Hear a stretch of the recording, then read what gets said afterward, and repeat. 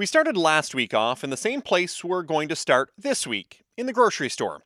Only this time, we're going to stroll around the produce section. Bins full of peppers and apples, cucumbers and heads of lettuce, bright colors and fresh scents all around. But have you ever thought of what it takes to get them there? If you didn't know, many of those fresh fruits and vegetables require painstaking precision. Such precision, in fact, that a machine can't do it. A human hand has to pick most of it. Now, think of how much work it would be to pick all the produce that's in your grocery store today. Add in all the grocery stores in your town or city, plus the ones in all the neighboring towns and cities, plus all of them across the country. There is a lot of hand labor involved in getting those fruits and vegetables off vines and trees and into the store. I'm Andrew Campbell, and welcome to Food Bubble, the show where we try to answer all kinds of questions you have about food. On today's show, a look inside a little-known program that brings workers from other countries into Canada to do jobs like picking apples and snipping asparagus. But why does it take workers from foreign countries to do the job? And why would someone from a country like Trinidad leave their home for 6 or 7 months at a time to do that kind of work? That's in 60 seconds on Food Bubble. Trillium Mutual Insurance is your ag insurer of choice in Ontario. They're farm insurance professionals who specialize in and understand Ontario agriculture, providing insurance solutions that are the best in the industry. We all know that insurance can be complicated, but does it have to be? Their Real Ontario farm insurance brokers make it simple for you, providing the coverage you deserve. To find a broker partner near you, please visit their website, trilliummutual.com, and follow them on Facebook and Twitter at Trillium Mutual. Want to know more about where your food comes from in Canada? FarmFood360.ca gives you a 360-degree view of Canadian agriculture. There are dozens of videos featuring real Canadian farmers answering your questions about food, farming, and how it's all connected. You can even take virtual tours and see exactly what it's like to live and work on different Canadian farms. To learn more about Canadian agriculture, visit FarmFood360.ca. When you look at a lot of farms today, you might find a lot of machinery too. Tractors for pulling planters that drop grain seeds into the soil, mixers for combining a whole bunch of ingredients that then gets dumped into a manger to feed livestock, even robots that milk cows or timed pipes that feed chickens. But when it comes to fruits and vegetables, all that machinery disappears. There may be talk of robotic apple pickers, but that's future at this point. A machine that knows which strawberry is ripe and which one to leave until the next day hasn't been invented yet either. It complicates it even more when you've got such tender fruit. So even today, thousands of workers are required to pick every strawberry and apple, snip every asparagus shoot off a root, and even prune cherry trees to make sure it produces the most flavorful and bountiful crop possible. The problem? It's not easy work. It's not likely that fun of a job either, which means farmers like Beth have a tough time finding people. I'm Beth Connery, and we farm here in Manitoba, and we grow asparagus, broccoli, strawberries, carrots, and squashes. Our products are actually marketed through a grower group association.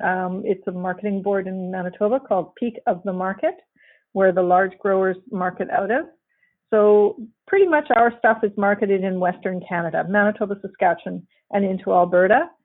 The strawberries are a U-pick operation with the option of people getting pre-picked berries. So we pick some of them, and we have customers come through and pick the rest, which we really enjoy. It's the one crop that we get to see our customer directly and talk with them about our farm. I'm guessing, Beth, you're slightly larger than the garden I'm trying to grow at home. Oh, probably. What would usually be a normal amount of acreage for us would be about 80 acres in asparagus, about 220 to 240 in broccoli, about the same 220 to 250 or 240 in carrots. Squash is going in around anywhere from 10 to 15 right now. That's a new crop for us. And strawberries, it's about 30 acres between producing and non-producing. So yes, it's a little bigger than people's backyards. To give you an idea of just how big this is, it means Beth has enough asparagus to cover 35 city blocks, or enough broccoli to cover over 100 blocks. It's a big space. Now, Beth, you have a lot of work to do in a season and have workers from other countries come help. When did you start bringing them in? Well, actually, our farm started back in the 80s, getting workers in from Mexico. And over the years, that grew as we were unable to get Canadian workers, and we needed reliable help that was going to be there every day, because when a vegetable is ready, it's ready, and it doesn't wait for the next day. It just starts to go bad. So over the years, those numbers have increased. And quite a while ago, we also started getting employees through the Caribbean line of the Seasonal Ag Worker Program. And we have guys that come up here from Jamaica. So we've got people in both of those Seasonal Ag Worker programs that come here to work on the farm. But why in the 80s? Why was that the time you started bringing up employees from Mexico? It was becoming more and more difficult, even at that time, to find Canadian workers who were willing to do the labor and who wanted to be outside in all kinds of weather and do the hard labor that actually it takes for us to get our crops off. Certainly, we put in a lot of time ourselves, but we can't do it all. And if you don't have reliable labor, then you just can't do the job. So then what's the process like to bring these workers in? Is it the back of a cube van kind of deal, or is there a program you have to go through? There's quite a lot, actually. It's particularly for the Seasonal Ag Worker Program. It's very rules-oriented, and we have to follow those rules. We have a policy in Canada of Canadian employees first. So we try to find Canadian workers. We advertise for Canadian workers to see if we can find people to do the jobs. We have to provide housing that has been inspected and is deemed to be good for people to work in and good for them to be able to live in for quite an extended time. Some of our people are only up here 4 or 5 months, and some are up here closer to 8 months. It depends on what they're doing. Here in Manitoba, we also have another step that we go through, and we apply to the Manitoba government for the acronym is a RAPA, and that is something that Manitoba does so that it tracks who is in the province, and that they can keep track of to make sure that they're being treated well and that everything is going properly. So once we've got those things in line, then we start the actual paper application for the labor market impact assessment, and that goes into ESDC, and they check to make sure that our region appears to need the people, and they check to make sure that we are functioning properly and we've done all the things that we're supposed to do. When we send in our labor market impact assessment, we also send in, for the Seasonal Ag Worker Program, we send in signed copies of the contracts that are going for that year. And those contracts are actually negotiated on an annual basis, reviewed and negotiated between the Canadian government and the source country government. So there are 2 of those.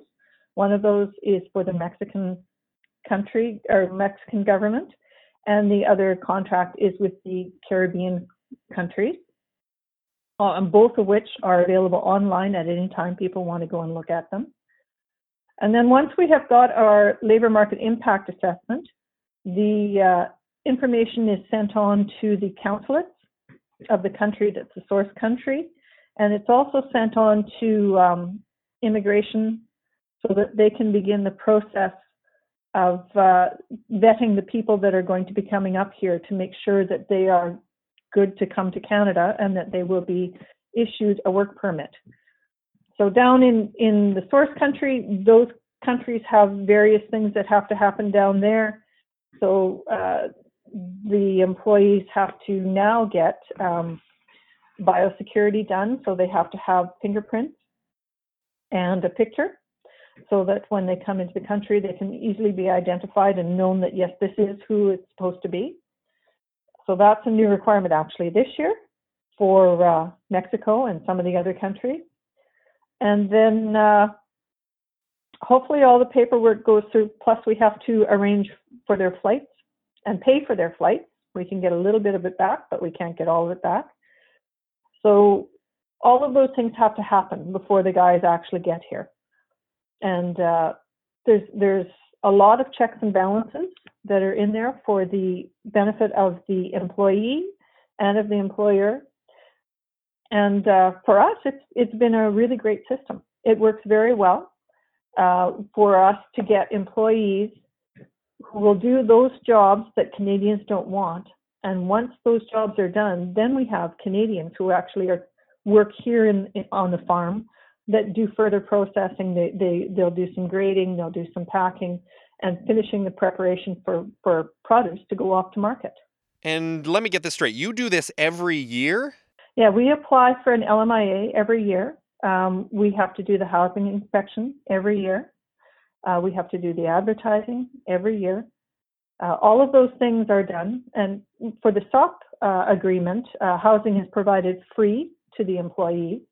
So we make sure that everything is maintained and good for them. Yeah, it's an annual process that we do. Certainly getting this labor is neither easy nor cheap, but it provides us with the reliable labor that we need to manage our farms so that we can get the produce off and continue sending it into the produce chain.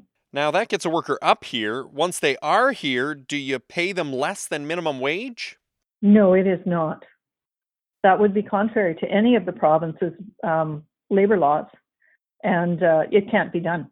So then what do you pay them? So the Canadian government is the one who has a formula that figures out what we're going to be paying our employees in our region. So that is also up on the web. You can go and you can take a look and see what employees are being paid for different jobs when they're here.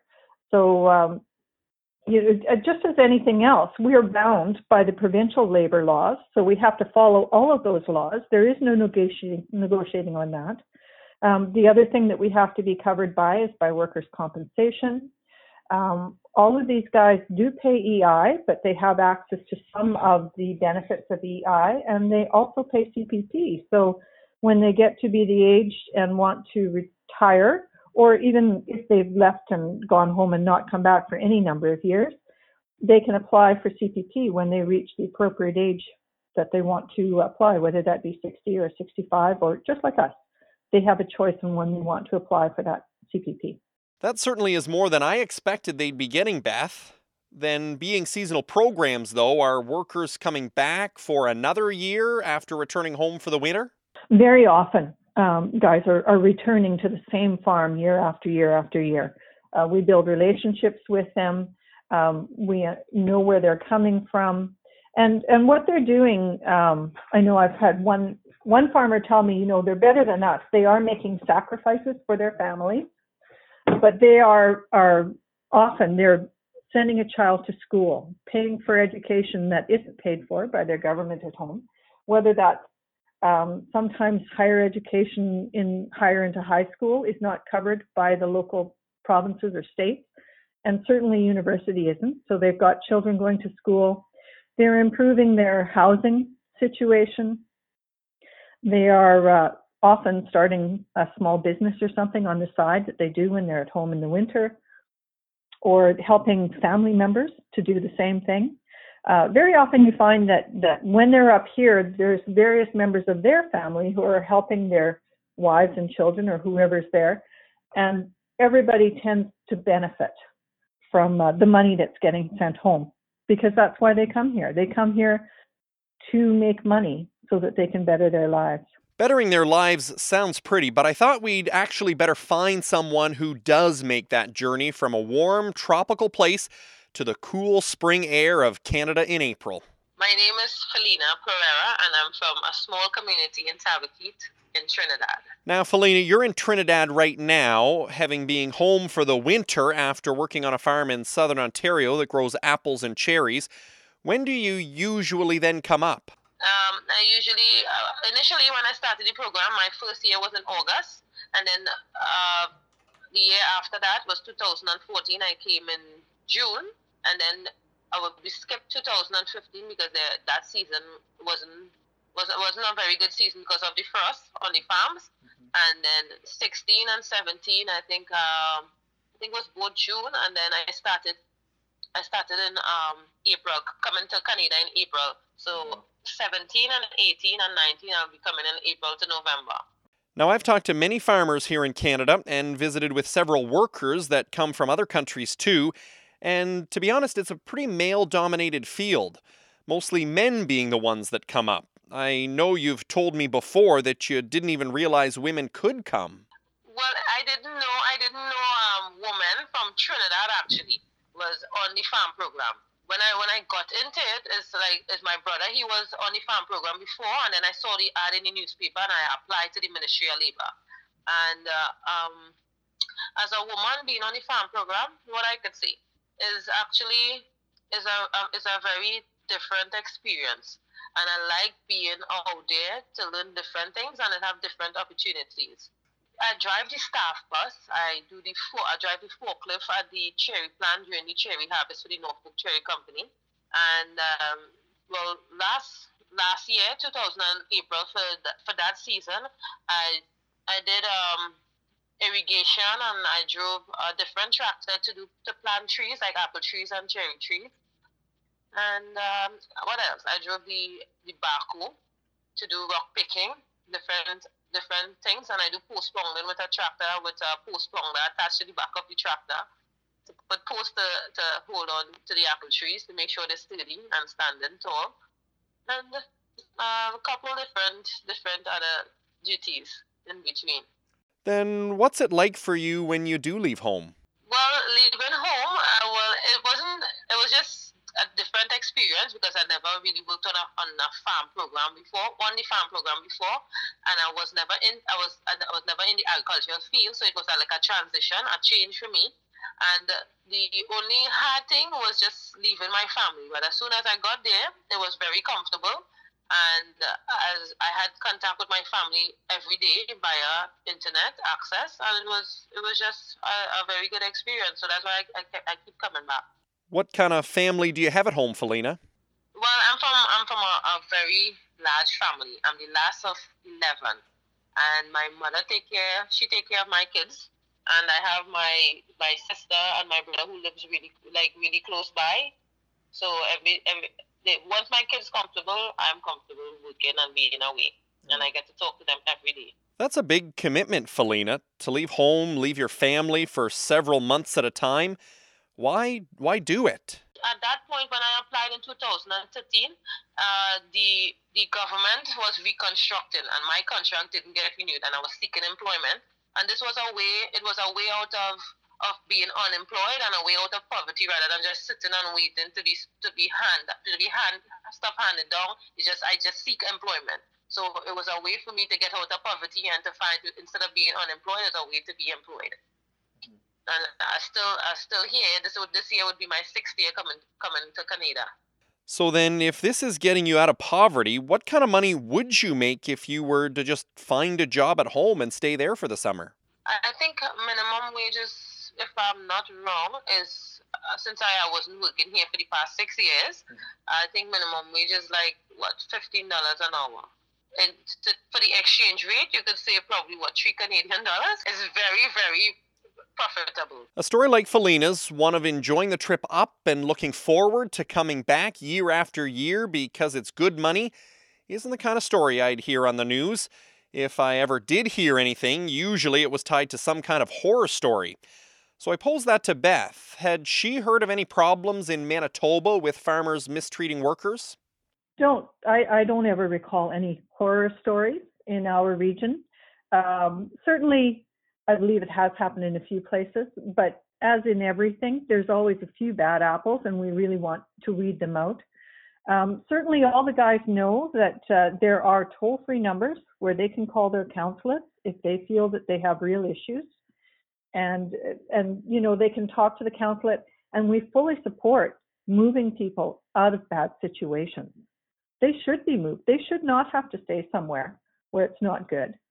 But where we are here, I don't know of any that have had any real issues. And certainly the guys are willing to talk with us if they have trouble and if they want something dealt with. And it's a two-way street. You have to communicate with people. You have to make sure everybody's satisfied. You have to make sure everyone is taken care of. And there are a lot of different ways of making sure that there's communication. I know, at least on our farm, and I believe on almost all farms, there is Wi-Fi available for the guys to use. A lot of them are bringing phones up with them and that kind of stuff now, where it didn't used to. So they have the ability to communicate with other people, with home. And it depends on the region. Some regions, guys are on baseball teams. Certainly around here, the local Catholic Church has services for them. We try to bring as much home here as we can for them. And for Felina, she's actually recommending it to other women. It's a very, very nice experience, although it's very cold in Canada.